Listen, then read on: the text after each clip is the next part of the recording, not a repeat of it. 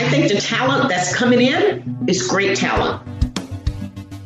It is the week of April 26th, and welcome to episode 77 of Fault Lines, the National Security Institute's podcast that explores the disagreements between the political left and right on issues of national security and foreign policy. Today, we're doing a deep dive with NSI Advisory Board member Dr. Lenora Gant about diversity and national security. Dr. Gant has served in a variety of roles across the national security community, including as Assistant Deputy Director of National Intelligence for Human Capital within the Office of the Director of National Intelligence, at the National Geospatial Intelligence Agency as Senior Executive for Academic Outreach and Science, Technology, and Engineering in Mathematics, STEM, and Senior Advisor to the Research Directorate, and various leadership roles within the Department of Defense. Dr. Gant, thanks for joining us. I'm happy to be here with you today. So increasing the diversity of the national security community has been on the agenda now for decades. What are some of the main hurdles to achieving a more diverse workforce?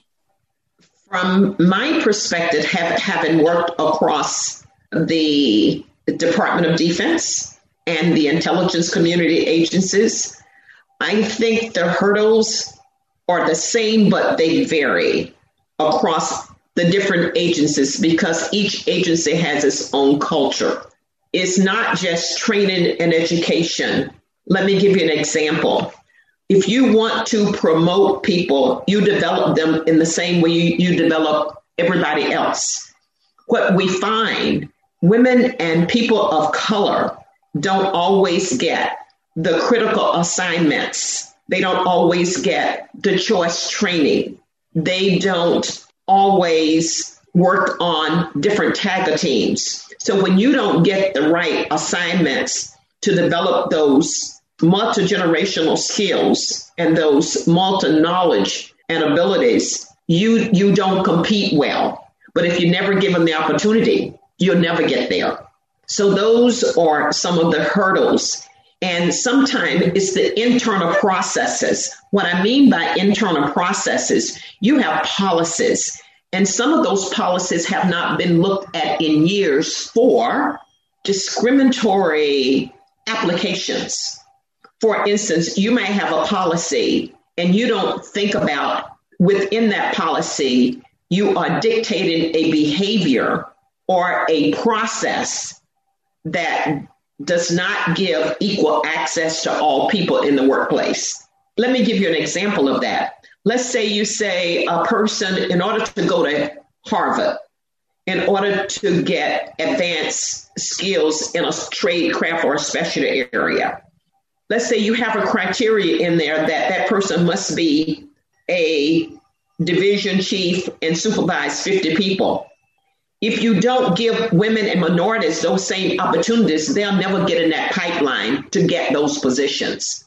So those are some of the hurdles, is giving equal access and development assignments to women and people of color so that they can be in that competitive pipeline. I hope that makes sense to you. Very much so. So one of the National Security Institute's visiting fellows, Bishop Garrison, recently took a job in the Biden administration where he's going to advise the Secretary of Defense on diversity in the Defense Department. What do you think he should be focusing on right away? Leadership. And the reason I say leadership accountability. If you don't hold your leadership accountable with some credible measures and metrics, you're not going to get there because they're not going to hold their subordinates accountable. And then another thing he need to focus on is how diverse is the leadership? Do people who come in see themselves at certain levels of the leadership so that they can see themselves in those positions down the line? People will leave even though you spent money on recruiting them or bringing them in. And if they're not assimilated and welcomed into that environment, no matter what level you bring them in, they're not going to stay. So I think focusing on leadership, focusing on the diversity of that leadership, and even if you need to hire political appointees to walk into those positions right away, so that you know the president really means business, do that. But you need the diverse leadership at the top. You need measures, you need metrics, and you need accountability. Because if subordinate leaders don't see that and they're not held accountable, and what I mean by accountable, real accountability. If you set, let's say, a metric to increase your diversity by 25% or align with the federal workforce or the civilian labor force, those are national metrics that are out there already. If a leader does not meet those metrics, you can tell it. It's all on paper. And that leader's bonus could be taken away, or his advancement could be taken away, or that person can be removed. At this point in American society, we need real accountability, we need real metrics, and we need people to take this seriously. And if you don't have the leadership, the diverse leadership, the accountability with measures and metrics and milestones, you're never going to get there. We've been dealing with this much too long. Dr. Gant, in my years working on Capitol Hill, on the House Foreign Affairs Committee and the Senate Foreign Relations Committee, we worked on legislation to promote diversity hiring at the State Department. And we were always able to include some provisions, whether it was the Wrangle internships or things like that, to help diversify the Foreign Service, which was very much badly in need of diversity. And now, as a result of that and some other steps, the Foreign Service at the State Department has become much more diverse, at least at the entry level. But we haven't seen that progress through to the higher levels in the Foreign Service. And one of the things that people have talked about is that in a system that's based on informal mentoring and relationships and kind of a less formalistic approach to these issues, the diversity candidates, women, people of color, tend to not make it all the way to the top. And that what we need to do is shift to more of an education and training-based promotion system. Is that what you have seen in your work in these various departments and agencies? Let me say that some of that is true, but you cannot depend on training and education to remedy years of discrimination and racism. We need to face the fact. People that look like you have friends, you network, you have a social scene that you deal with. People promote who they know. People promote who look like them. And until you give other people that access and those critical assignments so they can be in that mix, nothing will happen. But there are biases that still exist within the workforce because every one of us bring a little bit of baggage to the table. When people of color and women get to the 13 or 14 level, it's hard for them to move beyond that because there are only so many positions at that level. And if you haven't coached someone, mentored someone, sponsored someone to see that they can produce, and you produce the people that look like you, and you don't think about producing those people that don't look like you, that won't ever happen. But until you have some credible metrics in place, you can see, but you can't legislate behavior. It's got to come from the heart. People mean well, and many times, I would say managers, predominantly white managers, don't even understand when they're being adverse to the other race or to the other gender because it's so natural to do things the traditional way. So I think training is a part of it, but I think I go back to accountability and I go back to setting your leadership to look like America or your leadership to look similar to the federal workforce statistics or the civilian workforce statistics. Those things you can count and people understand that. And they understand consequences when it affects their paycheck. So there have been a number of firsts in our space recently. Gina Haspel was the first director of the Central Intelligence Agency. Avril Haines is now the first female director of national intelligence. Lloyd Austin, of course, is the first person of color to be Secretary of Defense. And of course, Kamala Harris is our first female vice president. What do you think will be the impact of a more diverse, very senior national security leadership structure? I think the impact is going to be significant, but a lot of it will depend upon how brave all those leaders are in breaking traditional codes, breaking the mold that has been there for 20 and 30 years, and making sure that their senior managers understand if they don't carry out the president's diverse mandate of making sure the workforce is representative of America, nothing is going to happen. They have to have the will to do it. I just wrote an article about the caste system in the national security space, and it's across government. It's just not national security. But there are gatekeepers. You're going to have certain gatekeepers that you won't know their intentions, but I work with many managers who speak a good game, but they don't walk the talk. They talk a good game, but they don't walk that talk. So I think all those leaders you mentioned, they have to have the will, they have to have the right person in place to break the eggs on occasion, and accountability. Accountability with measures and metrics is key.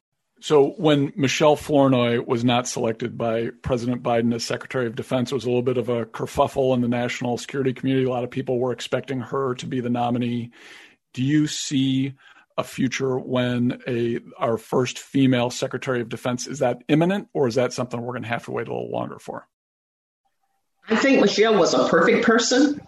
I've known her for some time. She would have been a perfect Secretary of Defense. I think when the president selected the current Secretary of Defense, I think he'd had a relationship with that person a while back. And I think the president looked at that relationship and how well he got along with Mr. Austin. And along with his dealings with him, I think he selected him. I think he's a great choice as well. But I do think there is a place for a woman in high leadership positions in the Department of Defense, and Michelle would have made a perfect person to fill that position. And I'm still rooting for her in some capacity. Trust me, I'm still rooting for her. So you're working right now with Howard University on these issues and related items. What's your assessment of the pipeline of talent headed into government at the entry level, and what are the key choke points that individuals are likely to encounter as they move along? I think the talent that's coming in is great talent. I know at Howard that I'm working on 2 research projects where I have students working with, I'm the program manager for NSA and NGA on these data science research projects. These kids are great, they're bright, they're brilliant. The choke point is security clearance. Security clearance is a choke point because many times as they go through that process, and let's say they have something on that security clearance that might draw some attention, rather than following up, we throw that application to the side. It could be something so minor. So you need diverse polygraphers. You need diverse people that's looking at those applications and understanding the perspective from when students come from diverse institutions, they bring a certain amount of that institution with them that might not be familiar with someone who's looking at the application, who's going to Harvard or who's going to Duke. So having that diverse perspective of people that analyze those applications also make a difference. The choke points is not just the security clearance. Let's say they get through the security clearance and they get inside of the community. There's an orientation period for many people in industry. My daughter went to IBM after she graduated with a 3.87 in mathematical science and engineering. IBM sent her through a 6-month orientation before they put her on the floor. When you get hired into government, there is, in many instances, there is no career ladder. There is no initial assignment of mentors that's going to see you through to a certain level.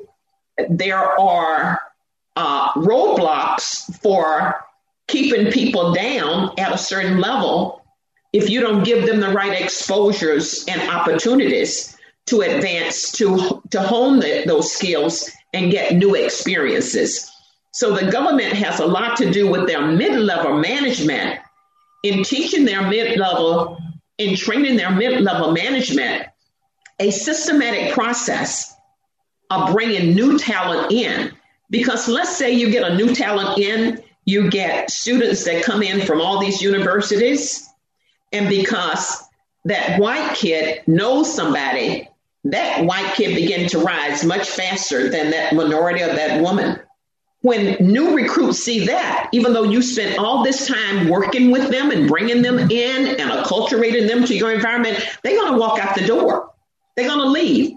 So the cycle starts over and over again. I can give you examples with people that, I won't name agencies, but across the community, many Hispanics and African-American talent, they're there 1, 2, 3 years, and they're not treated well, they walk out the door. So how do we train these mid-level managers who are also project managers and human resource managers to care and feed for this new generation of talent when they have multiple things on their plates? So you can't fault the managers completely, but they have to really be human capital infused. Let me give you an example.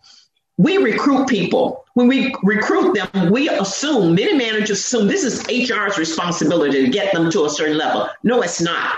It's that core mission manager where they are assigned. They need to take on responsibility in that core mission area to develop that new talent that comes in, assign them mentors, giving them stretch assignments, taking them to meetings with you, putting them on red teams early. All those things make a difference to prepare that person for the next step as a team lead and as a project manager. Because if they never get those experience, they won't be in that competitive pipeline to move up to supervisor or to management or to leadership. Dr. Gant, what's the mood at Howard and perhaps other historically Black colleges and universities right now about opportunities in the national security sector? Is it seen as a place where young people of color can go and be successful? Or is it have some other challenges to deal with, at least among students before they're getting into the first steps of their career? In many instances, and I'm going to draw from my director of the Centers of Academic Excellence, where I had 30 schools, majority large white institutions, and 8 HBCUs. And my school's university was from all over the country. Many of the students, when we went out to give orientations and briefings and just have discussions, they didn't even know there was an OD&I. Many HBCUs and majority institutions don't know there is an intelligence community. They know there's a CIA, they know there's an NGA, but as a confederated, collaborative community, they don't understand that. The Centers of Academic Excellence was beginning to break down those walls, especially among those institutions. The good thing about the Centers of Academic Excellence is that each of those universities had to do outreach in their communities with high schools and junior high schools. So we could infiltrate those kids early on to come into these universities to learn about national security. From what I gather, that component has been cut out of the Centers of Academic Excellence. But the issue is the national security community, the Office of the Director of National Intelligence, they just are not known in a holistic way at HBCUs, and I will say in a lot of majority institutions as well. So let's zoom out, really big picture. And what are your thoughts about how the lack of diversity in our national security workforce has impacted the U.S. on the world stage? Have we seen, as our government attempts to execute the best foreign policy and national security possible, that we've had a negative impact from our lack of diversity in the workforce?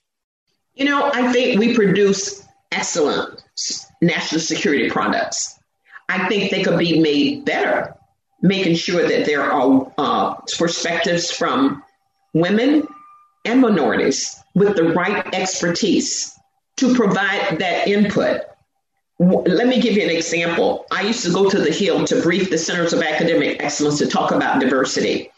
In talking about those things, many of the Congress people will say to me, well, you're the first Black person who has ever come up to brief us. Well, there's something wrong with that picture. If Lenora Gantt was the first and only one.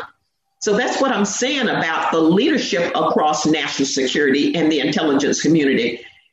Having the will to make these changes with the traditional managers who have fought these changes in a very subliminal way. They know what they're doing, but they hold these positions for, again, people that look like them, people who's grown up with them, people that socialize with them, people that's as we call it in the in the African American community, there's an underground network. And that underground network, you can't always visualize. It's so unwritten. As soon as we get the rules written on a sheet of paper or a policy, if one of those senior managers want to break those rules, like in the career service sector, they break those rules. And nobody holds those people accountable. That's back to that accountability piece. So I think our national security organizations produce excellent products, excellent estimates. Could it be made better? Of course they can, with a variety of perspectives, not just with people of color, but with bringing in different experts from different academic institutions. If you look at the national intelligence estimates, and one just came out. In fact, I was just looking at the one for 2040. If you haven't seen it, it's on the web. I've gone through that. And I know that they ask academic experts to come in and work with them. I often wonder how many HBCU experts are asked to come in to provide that same perspective. I don't know that answer, but I can tell you my guess is probably limited. Expertise from HBCUs. So I think that on the world stage, we can all do better.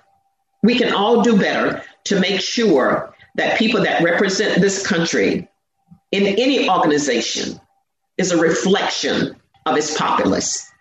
Dr. Gantt, we're going to give the last question to our producer, Grant Haver. Grant, go ahead. So, Dr. Gantt, I really appreciate you telling us about all the different ways that the government and policymakers can maybe change the way they think about these issues, especially that sort of mid-range leader of color that we need in the national security space.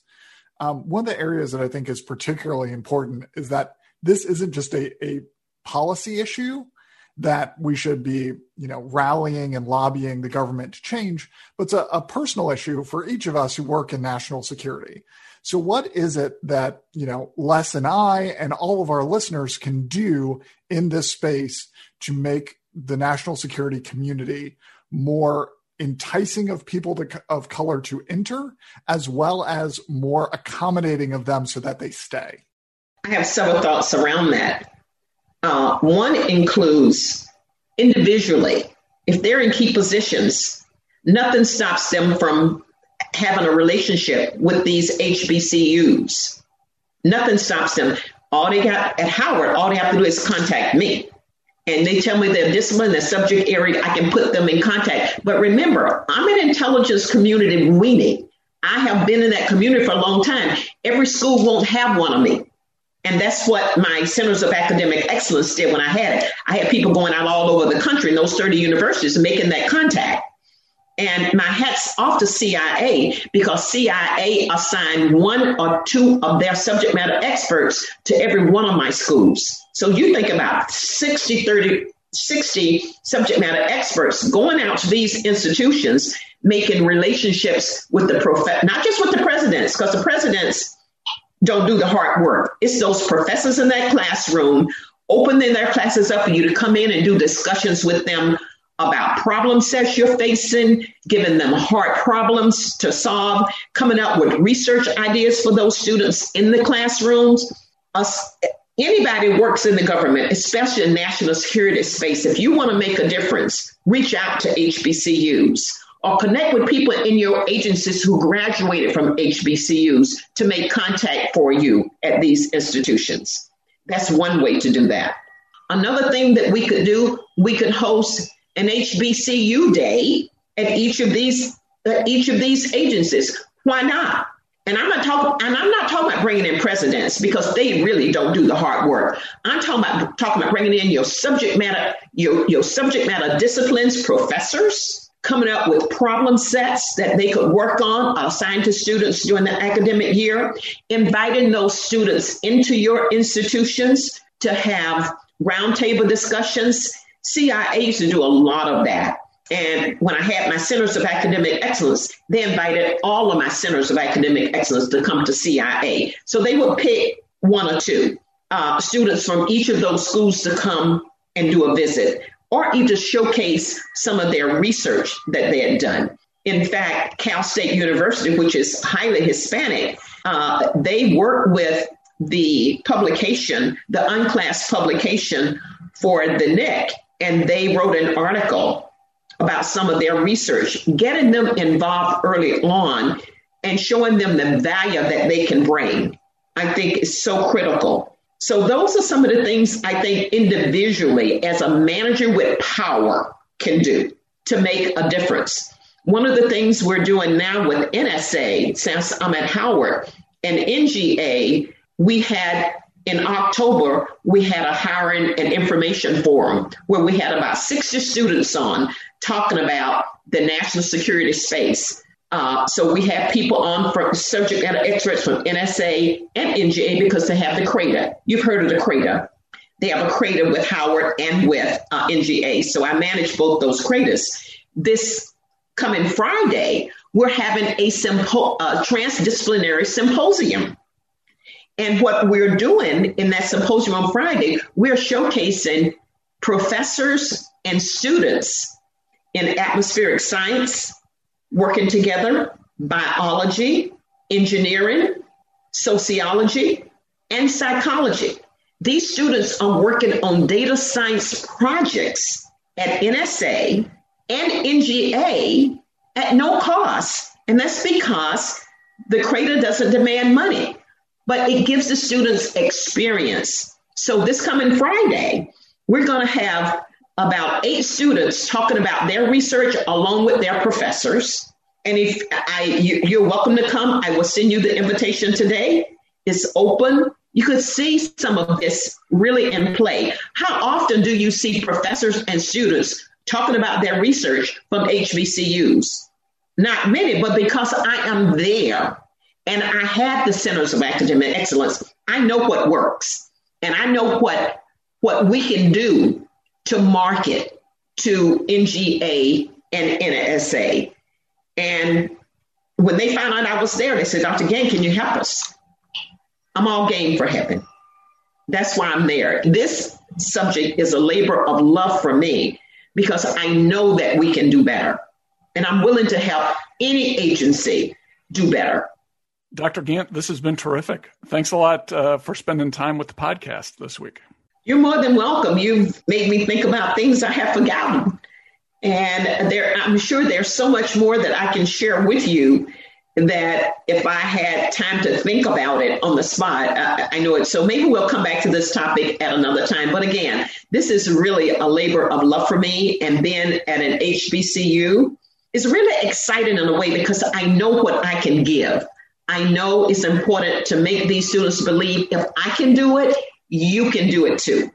So I'm just one example, but we need more of the people from the intelligence community who make decisions, who might not look like me, to come out and talk about and make sure they walk the talk if they get these students inside of their 4 walls. Okay, that's a wrap. As always, Fault Lines is produced by the National Security Institute. Find out more about the Institute and upcoming events at nationalsecurity.gmu.edu. If you have any topics you'd like us to cover in the future, send us an email at nsi@gmu.edu or tweet us at MasonNatSec. If you like what we're doing here, please be sure to rate, review, and subscribe so that more people can find our show. I'd like to thank Claude Jennings for editing and Lester Munson for hosting. And Grant Haver for producing and directing. Join us next week for another provocative conversation and further analysis of national security's fault lines.